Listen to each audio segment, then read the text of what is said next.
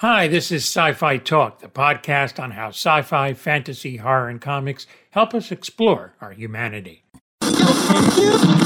Hi, welcome to Season 2 of Byte. This is Tony Tillotto. And so parenting in an apocalypse, it's not the same way that we would do it, you know. You know how it works. Interviews are usually 2 to 4 minutes long, but sometimes they can be a little longer. Tony, when you live long enough, all kinds of strange things happen. You're very right in saying that the Greek heroes were the original superheroes. In part because of the hopeful nature of Gene's vision, but also because of its message of diversity and inclusion. Recently, I spoke to Russell Hornsby, and we talked about his appearance as astronaut Kelly on Lost in Space. Speaking of Lost in Space, man, that was watching you fly the Jupiter 2. I love that, man. That is I'll tell you, the sets on that show bring the old Jupiter 2 to shame, really. It's amazing what they've been able to do. Technology. Oh, yeah, absolutely. You know, what I liked about him is he's kind of old school in the sense that he trusts the pilot's instinct and not necessarily, you know, the computers and stuff like that. And also, he kind of has that Rip Van Winkle effect where he was in hibernation and all of a sudden he's like, oh, this is the world I'm in right now. So talk about that. There's a lot of things going on with him.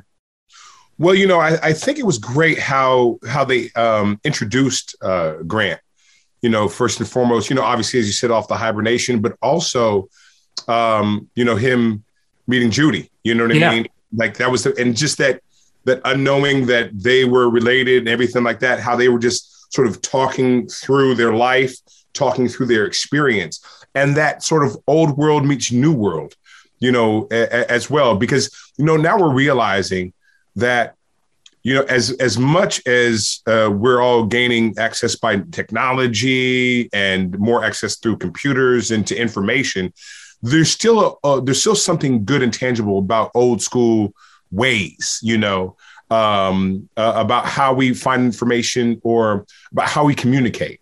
You know, it's that whole thing of going back to basics.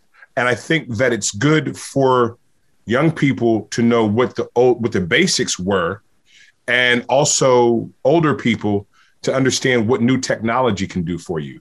And I think that these are ways that we're finding out of how we can sort of build a bridge in our relationships, you know, together. And I think, and that's just through communication. I think they did a real good job of sort of showcasing that. There is more sci-fi talk, so stay tuned. Well, I mean, the scene when you're flying through the asteroid field with and Judy or Penny, actually, she you know, there's a conflict. Let's use my mom's program. Right. And you're saying, no, I can do this. And it's like the old school versus, you know, the modern technology. And I really dug that. But also it was a key scene for her because she won your respect. And I thought that was really cool too. Very, very important. You know, he's sort of saying, you know, let it, you know, sort of as the Jedi, let go and let it flow. You know what I mean? Yes. That everything can be about feeling and instinct. You're absolutely right. Again, as he said, there's the new technology is here for a reason, because it enables us to do things we couldn't do 20, 30, and 40 years ago. And that's why it was invented. That's why it's created, to help be an asset. Look for Russell Hornsby on Iron Mike, a miniseries. He's going to be playing Don King, and that will be on Hulu. Of course, Lost in Space airs on Netflix, and you can catch him there as well. And I believe there's some episodes of Grimm available there too. For Byte, this is Tony Tillotto.